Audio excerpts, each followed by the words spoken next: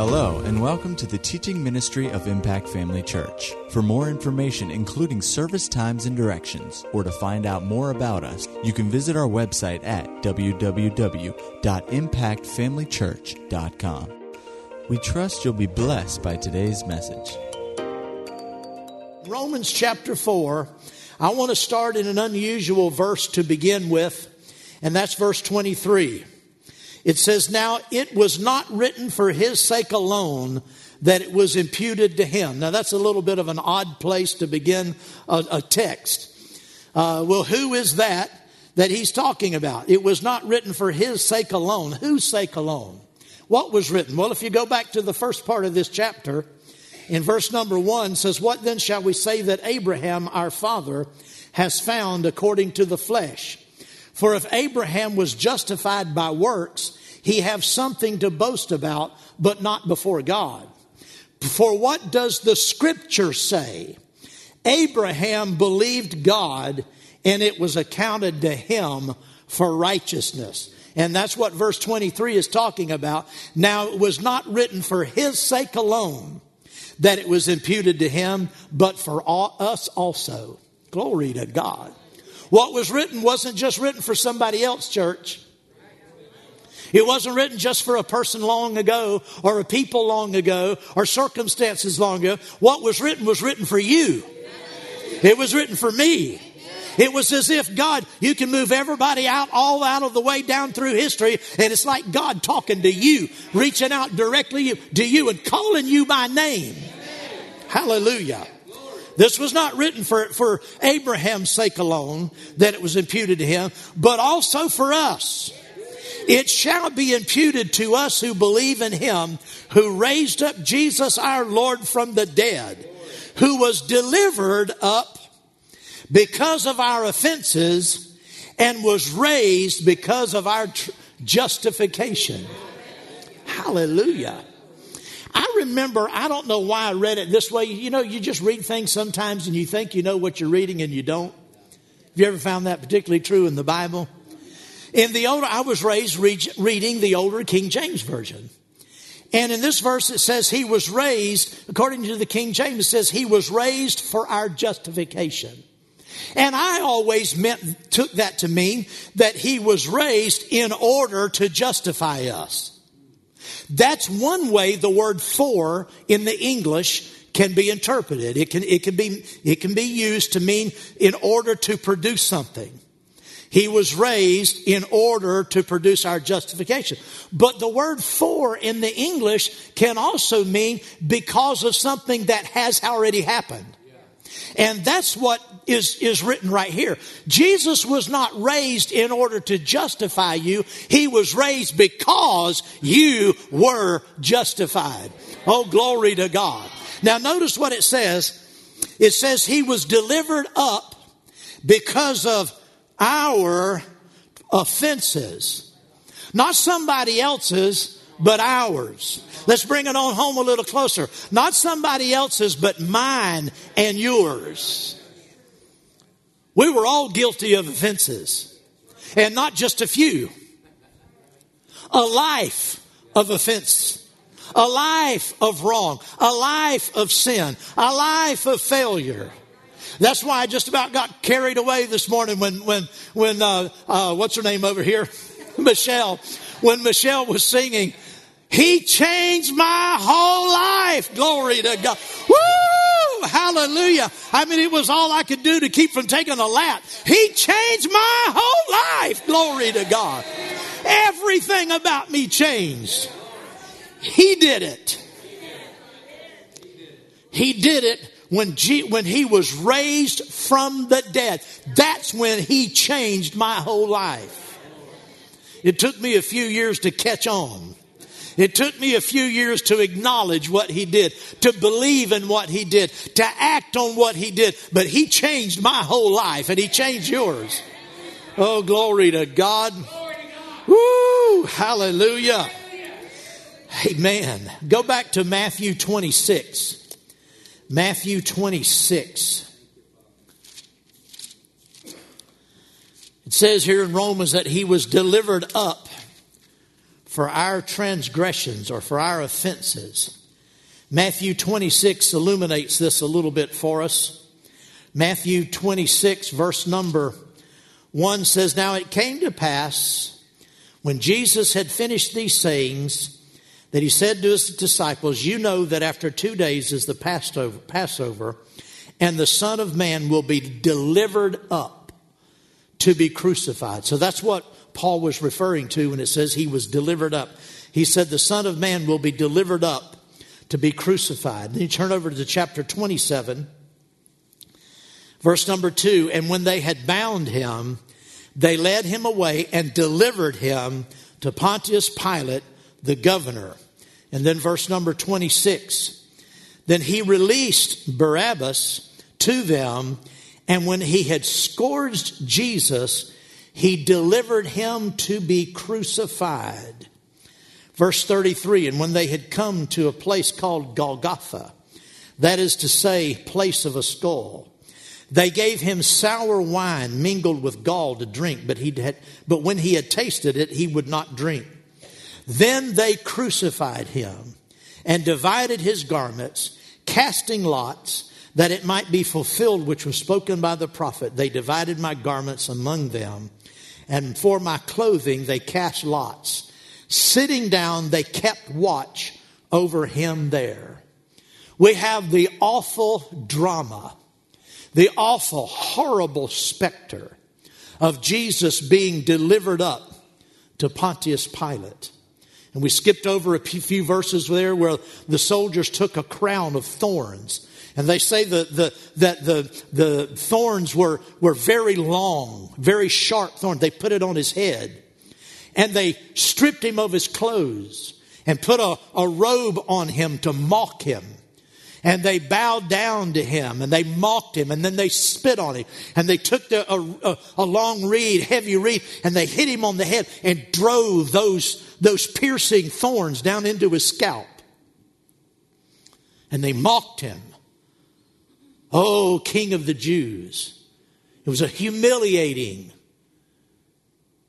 experience, a painful experience. They put his own clothes back on him and led him out to crucify him. They scourged him, beat him, to the point that he could not have survived the beating. Even if he hadn't been crucified, he would have died from the beating. But then they took him out, nailed him to a cross, lifted him up between heaven and earth. Jesus said, "If I'm lifted up," that's what he was talking about. "If I'm lifted up, I will draw all men unto me." He was lifted up to draw you to him. He was lifted up on that cross. He suffered all that he suffered for you and for me. Because you see, he wasn't there because he was guilty. He was there because we were guilty. He was there because of our offenses. Turn to Isaiah 53. Isaiah 53. This is a marvelous, marvelous chapter. And it's amazing that this was written some 600 years before Christ was ever born. And it's such a pointed picture, such an elaborative picture, illuminating picture of what actually happened behind the scenes when Jesus was crucified. Verse number 4 says, "Surely he has borne our sicknesses and carried our pains. Yet we esteemed him stricken, smitten by God, and afflicted. But he was wounded for our transgressions. He was bruised for our iniquities. The chastisement," that means the correction, the discipline, the punishment necessary for our peace and well-being was upon him. And by his stripes we are healed. All we like sheep have gone astray. We have turned every one to his own way. And the Lord has laid on him the iniquity of us all. Whew. All we like sheep have gone astray. The scripture in another place reads like this: there is none righteous, not even one, not even one. When Jesus came, he came into a sin-cursed world where there was none righteous. And there have been none righteous since him, except by faith in him. Amen. The word justify. If you go on down to verse number 11, he shall see, the Father shall see the labor of his soul and be satisfied. By his knowledge, my righteous servant shall justify many. I want everybody here today to say this word, justify. It's one of the most important, consequential words in all of the Bible. He said that Jesus, by his service, by his knowledge, by his sacrifice, he would justify many, for he would bear their iniquities. That word bear is the Hebrew word sabal. And it's the same word that's in verse number 4, where it says, surely he carried, first of all, it says he has borne our griefs. That's the word nasa. And carried sabal, our sorrows. Both of those words indicate to lift up from someone, as if lifting a heavy burden off of someone, taking it away, carrying it away on your own shoulders. That's what Jesus did when he came. That's what he did on the cross. To justify means to put man in right standing with God. Because remember, there was none righteous. No one could approach God. Job, the oldest book in the Bible, records the life of this man Job. And he cried out. He said, how can a man be right before God? Can't be done. He saw the emptiness, the futility, the lost nature of mankind. How? He said, if I wash myself with the strongest of soap, if I sit in sackcloth and ashes, he said, even my own body will betray me. He said, I'm lost. I'm undone without God. Nothing can remedy that. You know, people today have a lot of attempts. They attempt a lot of things to become right with God, to get into a place of right standing. And they try to do it themselves. It can't be done. Go with me to Romans chapter 3. Romans chapter 3.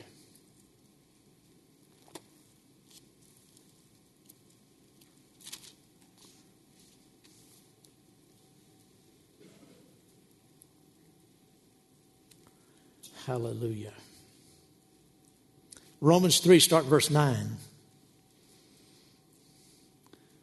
What then? Are we better than they? Now, who's the they? See, in the Bible, particularly in the Old Testament, introduction to the New Testament, the conflict or the comparison was between Jews and Gentiles.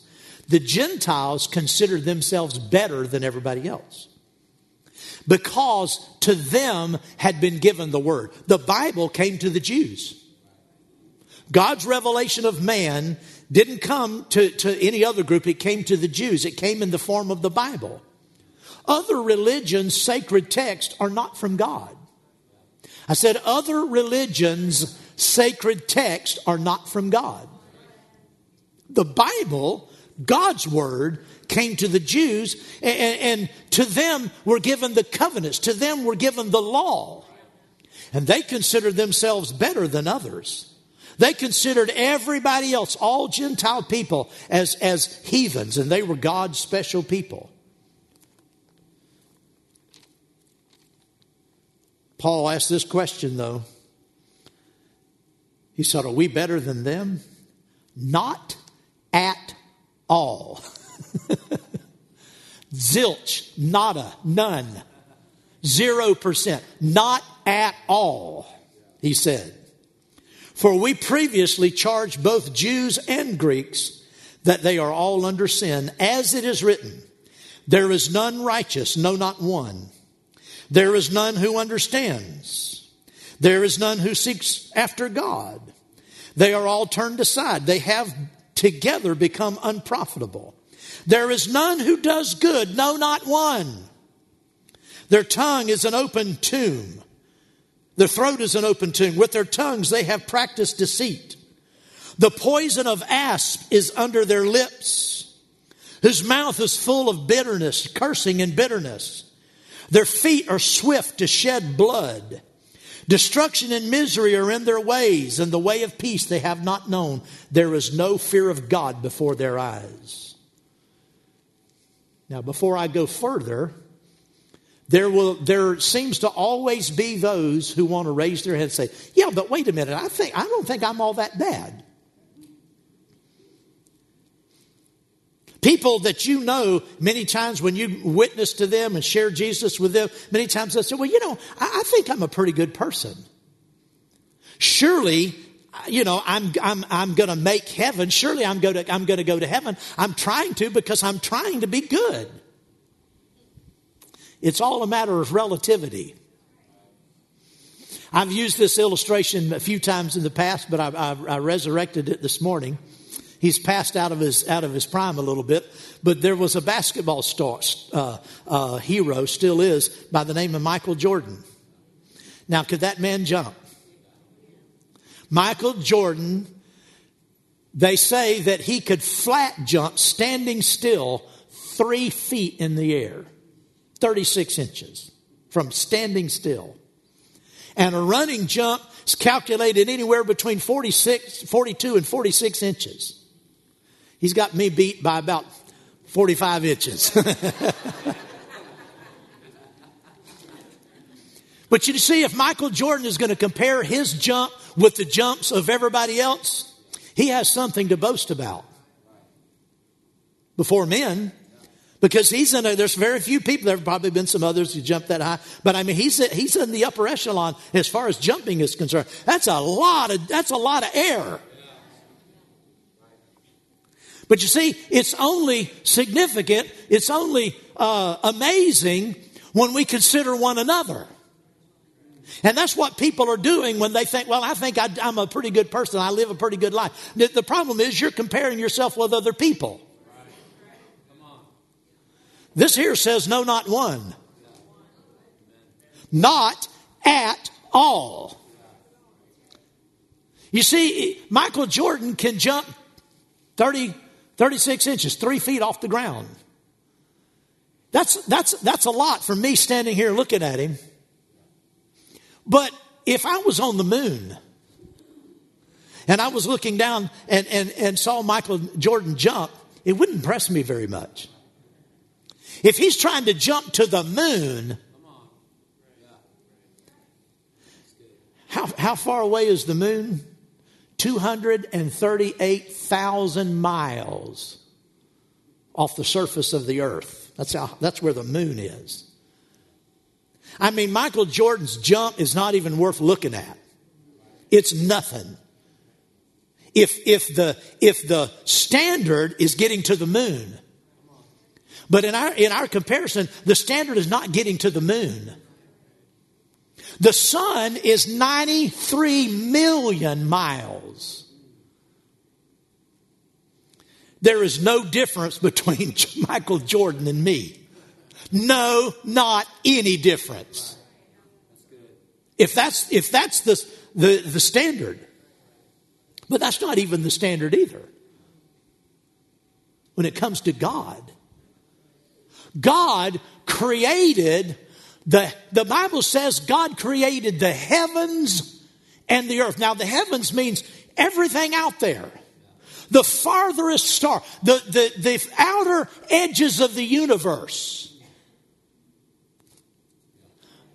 Look it up there now, I can't even see you. I see these blotches of blue everywhere. That's why I'm blinking. I'm trying to get rid of it. The Bible says that in Jeremiah that he created the heavens and the earth with his outstretched arm. Not arms, arm. You could say this, Jesus did all this with one arm tied behind his back. If you're going to try to talk about your righteousness compared to God,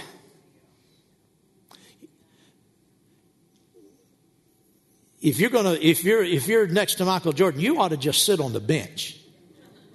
Stay on the bench. Don't embarrass yourself. Isn't that right? You cannot compare your good deeds at all to God's rightness. The Bible says that his ways and his thoughts, we've looked at this scripture recently and just a couple chapters over in Isaiah here, Isaiah 55. His thoughts are not our thoughts, and his ways are not our ways. For as the heavens are high above the earth, so are his ways above our ways. His thoughts above our thoughts. His righteousness above our own good deeds. You just can't reach it. You just can't reach it. Amen. Stay on the bench. Amen. Hallelujah. That's how much more righteous God is than your best effort. Go with me to James chapter 4. James chapter 4.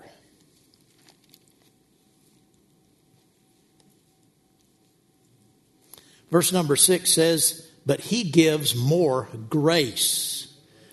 Well, there's a big word. Grace. Therefore he said, God resists the proud, but gives grace to the humble. Therefore, submit to God. See, when you try to come to God in your own righteousness, in your own good deeds, telling God what a good boy you've been, what a good girl you've been, all you've done for people, you need to stay on the bench. You need to sit down. Humble yourself. And acknowledge that your righteousness can't even be seen by God. It's nothing. It's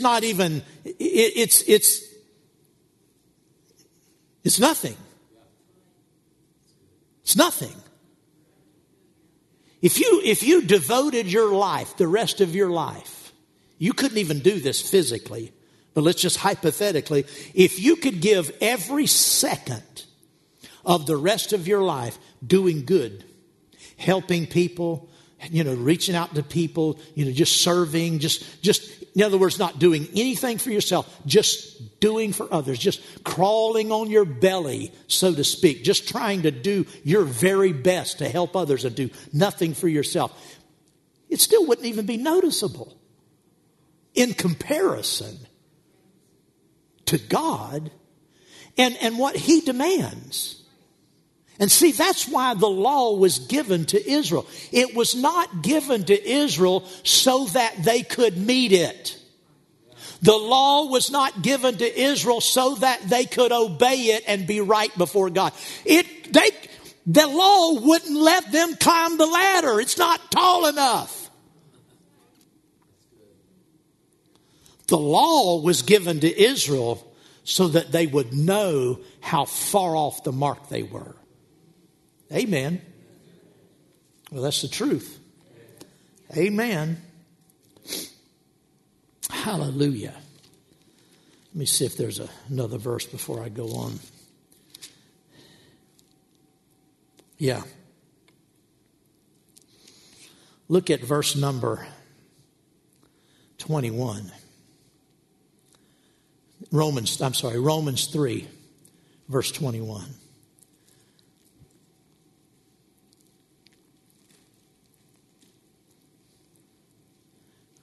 I think we stopped in verse number 18, didn't we?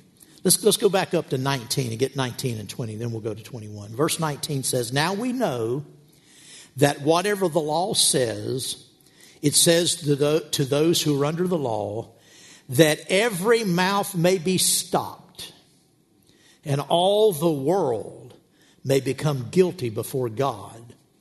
Therefore, by the deeds of the law, no flesh will be justified in his sight, for by the law is the knowledge of sin. God gave the law so that people would not think that their good deeds would ever suffice, because not a person was able to keep the law. No one was able to fully keep it. No one. And that was the whole purpose, was so that man would see there's nothing you can do. Your best effort's just not enough. But verse 21 says, but now the righteousness of God apart from the law is revealed. I like the translation that says God's way of man's right standing with him apart from the law has been revealed. Glory to God. Being witnessed by the law and the prophets. Even the righteousness of God through faith in Jesus Christ to all and on all who believe. For there is no difference, for all have sinned and fall short of the glory of God, being justified freely by his grace through the redemption that is in Christ Jesus, whom God set forth as a propitiation by his blood through faith to demonstrate his righteousness, because in his forbearance God had passed over the sins that were previously committed. See, in the Old Testament, God passed over sins that had been committed. The people were still sinful. But he allowed a system of sacrifice, the blood of animals, to be shed, so that, and that was a testimony to the coming blood of Jesus that would be shed, that would take away sins. But the shedding of blood of animals could never take away sin. All it did was make a covering so that God could pass over their sins. All the way up, morally speaking, righteously speaking, out in the outer limits of the universe. And beyond that, God passed over all of the sin. Even in the light of his great righteousness, he passed over it. Well, praise God. Hallelujah. To demonstrate at the present time his righteousness, that he might be righteous and the righteousness of the one who has faith in Jesus. That's what the word just and justify means. Righteous and the one who makes righteous. To demonstrate at the present time his righteousness, that he might be righteous and the righteousness of the one who has faith in Jesus. You see, the good news is God made his righteousness available not on the basis of merit, not on the basis of anybody's good deeds, because again, as soon as you start trying to justify yourself, as soon as you start trying to climb that ladder, back on the bench. You got to go back to the bench. Humble yourself. Submit yourself to God, it says. We're in the 3rd chapter of Romans, going over to the 8th chapter. Hallelujah. Romans chapter 8. Look at verse 3. For what the law could not do, in that it was weak through the flesh, God did by sending his own Son in the likeness of sinful flesh. On account of sin, he condemned sin in the flesh. Oh, glory. God did. What we couldn't do, God did. What you will never do, God's already done. What you're unable to do, He's already done it. Glory to God.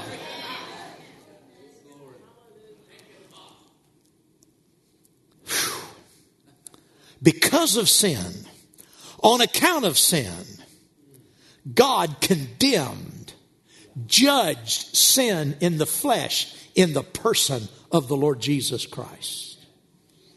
God judged your sin all right. Penalty was passed on your sin and my sin. Judgment came.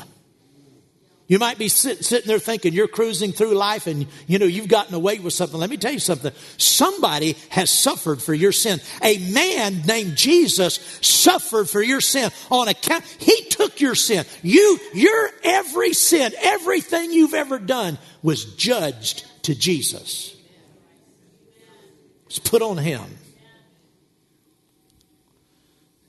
And when the debt had been paid, you were declared free. You were declared free. All of your sin, past, present, future.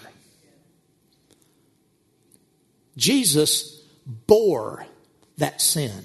He took it. He carried it away. And God declared you legally free. Legally justified. And that's when Jesus was raised from the dead. He was raised because of our justification. That's why He was raised. That's how He was raised. Now, don't misunderstand me. We celebrate the resurrection of Christ, and it's right. And it's scriptural. It's good. But too often, Christians who aren't very knowledgeable of the Scripture, they just look at the surface. They think it's only about the man, Jesus, overcoming death. He died and He was raised from the dead. Well, that's a big miracle. But Jesus wasn't the only person who's ever been raised from the dead. In fact, He raised people from the dead. Now, the big difference is between those people and Jesus, these people they weren't resurrected. There were people who were raised from the dead. I know ministers today who've had people raised from the dead in their meetings. See, now, Pastor, do you really believe that? Absolutely, I believe that. Number one, because I know Jesus did it. And I know He said the works that I do, you'll do also. And I know the ministers of whom I'm talking about. I know them to be people of character. They wouldn't lie to me. I know they wouldn't. So it's entirely possible. That's a big miracle. When a dead man comes back to life. But all of those people are going to die again. All the people that Jesus raised from the dead, they died again. When Jesus was raised from the dead, He was resurrected to never die again. He conquered death. But get this, church, He didn't just conquer death for Himself like, I conquered death. I've done it. No, He conquered death for us. Oh, glory. He conquered death for you. Christians should never be afraid of death again. Death doesn't have the last say over any of us. Glory to God. Because somebody that we trusted in, somebody that we've been made a part of, somebody that we were raised up together with this one person. Glory to God. We're alive in Him. And because of that, no matter what happens to this body, glory to God, we're coming back up again. Woo, hallelujah. Hallelujah. How can that be? How can it be? Because we have also been made righteous. Jesus was crucified on the cross and He took our sins, but He bore the punishment for our sins. He suffered the full payment of our sins. And when justice had been done, Jesus was declared righteous.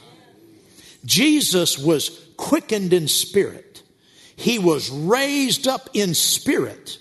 And then He rose up out of that place and come up through the tomb, stopped over and picked up that body out of that shell that had been wrapped in. Just come by and picked up that body, jumped in it, glory to God. Come out of that tomb, glory to God. Woo, hallelujah. Well, I'm going to tell you what, I've come out of the tomb too. I was wrapped in grave clothes and death clothes and flesh clothes, glory to God. And God raised me up, hallelujah. And He raised you up too, hallelujah. You've come out of that tomb. You're no longer dead. You're no longer in sin. You're no longer in the flesh, glory to God. You've been raised up. You've been raised up together with Him. Hallelujah.